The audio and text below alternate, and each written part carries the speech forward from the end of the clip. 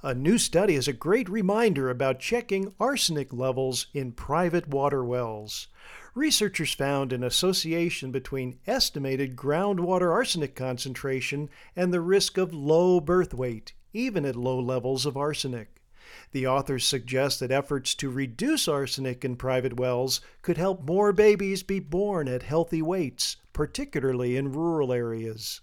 Interestingly, the EPA estimates that more than 23 million households rely on private wells for drinking water in the U.S. Arsenic is a natural element that in some forms is highly toxic when consumed through contaminated water used for drinking, food preparation, or crop irrigation. All public water systems in the U.S. are required to monitor arsenic levels, but private wells are not regulated. For MediBlurb, I'm Dr. Jim Dwyer.